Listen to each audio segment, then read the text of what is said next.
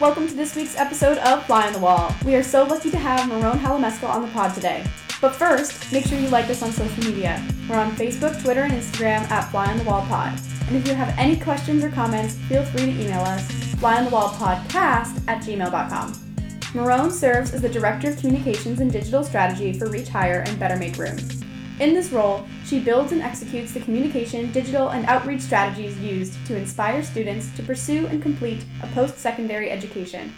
Merone previously worked in the White House to support First Lady Michelle Obama's Reach Higher initiative during the Obama administration. We are so lucky to have Merone on the pod today. Merone Hailemeskel, thank you so much for joining us on the pod this week. One of the ways you got your start in politics was working as a volunteer for the Obama campaign. What was that experience like, and how did it make an impact on the rest of your time in college?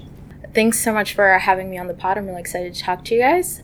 So going back to my experience, I actually got my start with the Obama campaign during my sophomore year of college. I was really inspired by the administration and wanted to get involved, and I wanted to do that during the first election, but I was too young, so I couldn't vote. But I did get involved by being an election page at my local precinct, and I continue to do that, continue to do experiences like that throughout my time in college. And so I decided to volunteer for the campaign. I got to, knock on doors, get to meet with real voters. I got to, call folks and get them excited about the election and excited about what Obama had planned for the second half of his administration. And that was just a really valuable experience for me, and honestly where I got my start. And yeah. Cool. So you also had the opportunity to work at the Department of Education during college. What are some of the main differences between working on a campaign and in a government agency? Yeah, so I got to intern in the Office of Planning, Evaluation, and Policy Development. During my junior year, I actually did 2 internship cycles, and that was such an extremely amazing experience. It really kind of set off the path of where I ended up going, and I got to really understand that, the inner workings of government. I was right there during budget season where they were planning a multi-billion-dollar budget for, the way that education would look like in the next coming years. So that was just amazing experience. And from there, I knew I wanted to work in education policy, and that allowed me to kind of get, 2 different sets of experiences where everything on the campaign is on the grassroots levels. You're doing multiple different things.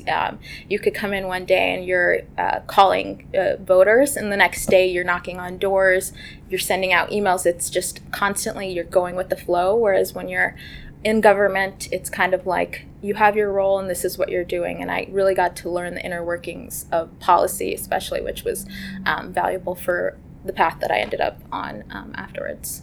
Both very amazing experiences, very different as well, and kind of helped guide what I was interested in from there. Yeah, so one of your next steps was to earn a master's degree in public policy right after college, which is a lot of responsibility. And how did your internship at the Department of Education help you prepare for that experience and further education? Yeah, so while I was an undergrad, I was getting my degree in economics, and I was also minoring in business, and I was just fascinated by that. And as I was thinking about my next steps, my internship really did kind of guide what I would do next. I was talking to folks in the Office of Planning, Evaluation, and Policy Development, kind of getting an idea as to what they were doing in their careers, how they got to where they are. A lot of people were either going to law school or getting their master's in public policy. So I would talk to them and kind of get a feel as to what I could kind of envision myself doing. And I was just really interested in getting a better understanding of policy, better understanding of how I could do something like that. And so I decided on getting my MPP, and that was just, I really loved that program that I was involved in. I went to George Mason for both, and it really was just a pretty incredible way to kind of use what I was learning during the day and apply it to a lot of the experiences that I had during the internship and beyond. So a lot of our listeners are students who are also kind of at that point where they're navigating, like, do I do an internship or a master's program? So can you tell us a little bit about how you decided which internships to pursue and how you maintain that balance with the responsibilities of being a master's student? Yeah, that's a great question. So for me, I knew I wanted to get my MPP after that internship experience. And so I would first say, apply for internships, apply for it while you're an undergrad and still getting a feel for it. Apply for, opportunities that you think will make sense for your next steps. And then also just meet with people that you admire and see how they got there. So that'll get you a better understanding of what type of program you might be interested in and whether you want to go into a master's program or not, or get experience and then go into it. But for me, I knew I wanted to get my master's after that experience. And so what I did was just kind of talk to folks who were in that field, talk to see what they were doing, and then through with my program, I was able to learn a lot and apply it to internships that I ended up getting during that time. So I applied for an internship to be a part of the Policy and Representation Office at NPR. And so those were things where, like, a lot of people don't know that NPR actually has a Policy and Representation Office, but I started searching and looking for, organizations that I admire, people that I admire, and I found that. And that was the first step, and I was getting to, go on the Hill and talk to members of Congress and advocate on behalf of membership organizations, getting to learn a little bit more and in a different type of field than what I initially thought I would see myself in, because I knew I wanted to do education policy, but it was such an amazing experience. And then during that time, I also applied for an internship that truly changed my life. I applied for an internship at the White House, honestly thinking that I wouldn't get it in a million years, but I figured that, the administration's ending, I have to give myself a shot. A piece of advice that I actually heard is just, you should always be your first yes. So I applied, I had an interview, and believe it or not, I thought it bombed the interview. And then I got the opportunity, and I was working. I wanted to either work at, I wanted to work on education, and I really wanted to work on Reach Higher, which was Mrs. Obama's education initiative. And that's what I got. And I was just shocked, and it was the stepping stones to where I am now. So it was definitely kind of, sorry for a long-winded answer, but just, really amazing opportunity, and internship and education at the same time allowed me to get both into where I am today.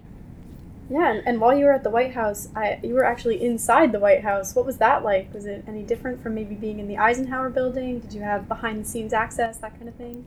Yeah, I would say that there is no better feeling than knowing that, you are walking into the White House every single day, and you have the impact, you have the possibility to make a change in this country. And that was just such a humbling feeling every single day that I had. It was just extremely lucky and fortunate to have. And I would have never imagined it, but it was truly amazing, getting to work on Reach Higher, which, to give a little bit of background, was Mrs. Obama's higher education initiative that she started in 2014 to inspire every young person in the United States to pursue some form of higher education after high school. So whether that was, going to community college, getting a trade or vocational certificate, or going to a university, pursuing some form of higher education after high school is important. And for me, that was just my story. I was a first-gen student. I didn't really understand even the application process, financial aid, a lot of these things that I had to learn on my own. And I wanted to work on Reach Higher specifically because I wanted to make the college application process easier for the next generation of students. And I got that opportunity by being a Reach Higher intern and walking into the White House every day, and getting to learn from some of the most incredible people that I've ever met in my life, and still get to work with now here on Reach Higher. So that was just truly humbling and incredible experience. That's fantastic. And something I think a lot of people might want to know is, when the First Lady has an initiative like that, how does that interact with the president's agenda and maybe more of his side of things? Do you ever interact with those people? How does that work? Yeah, so Reach Higher was actually launched in a joint launch with the Department of Education. So from the very beginning, it was working on making sure we were pushing forward the President Obama's agenda and expanding access to education and building more opportunities for students and young people especially. So it was a joint partnership from the very beginning, but using the First Lady's twist on things and using her story and her bully pulpit to really push it forward. She has such an inspiring story herself. She was a first-generation college student. Her brother was, her and her brother grew up in a working-class family in Chicago, and when her brother went off to Princeton to play basketball, she was starting to think about colleges. Princeton was at the top of her list, but a school counselor told her that she couldn't get, you shouldn't reach that high and shouldn't pick schools like that. And when she said, if my brother could get in, I could get in, she really showed students what is possible. I mean, she is incredible. So she was able to push forward, I think, a lot of the things that Reach Higher did that also kind of pushed forward the president's education agenda during the second half of the administration. So you went from volunteering on the Obama campaign to actually being in the Obama White House. What skills did you learn from volunteering on the campaign, and how was that transferable to your work in the White House? How was the transition? Yeah, so I think it's just, always being a team player, always being willing to jump on and work on whatever needs to be done to push the mission forward is important. And I think that, when you're working on a campaign where your day-to-day is literally changing depending on what's going on, and there's no, it's not every day is different. And I would say that really kind of set a good foundation as to what I would be doing at the White House and being able to jump on any project whenever whenever someone needed help with something. And I got to learn a lot of different skills. I got to work on got to help at a lot of different events because of that, so I think being a team player, being flexible and willing to work on really anything, regardless of whatever your role is important. And I got to learn that from the campaign and apply that to my time at the White House. Absolutely, and you've continued some of that work today, and in your current job you still focus on education and initiatives to help students.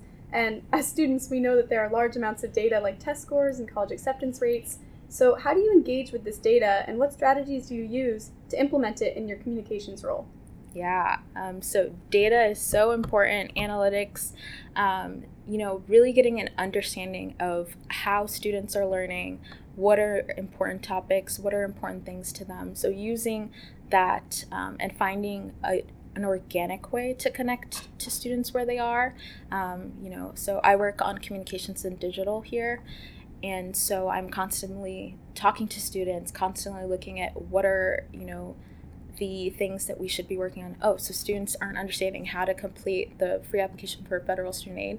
Let's find a way to make that easier. And that's based on conversations and based on the data and research that's put behind it.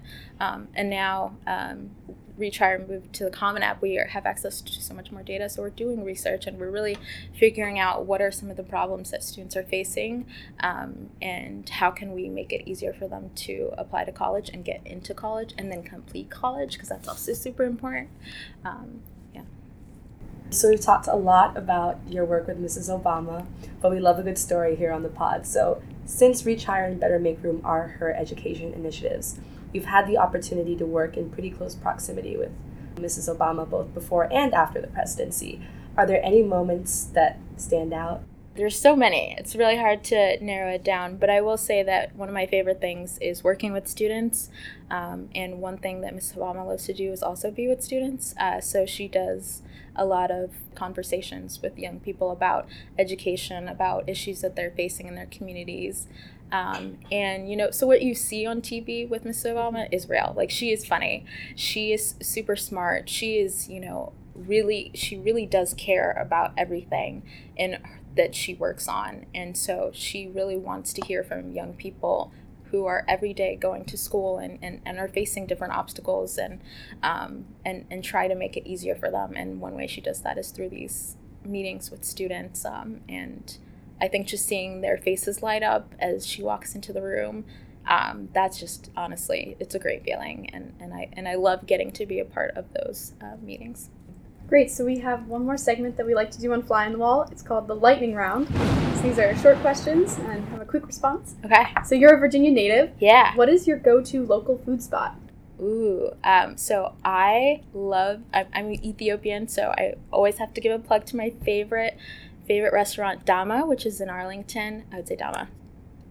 If you could have dinner with one person at Dama, who would it be? Oprah, all the way. Oh my god, love that. Amazing. So this one's kind of a two-parter. Are you a Nats fan, and do you think they'll win the World Series? 100% Nats fan, and I am rooting for them all the way. They are making it this year. This is our year. Yeah. All right. Well, thank you so much for talking to us. This was so fun. Thanks so much for having me. I really enjoyed talking to both of y'all.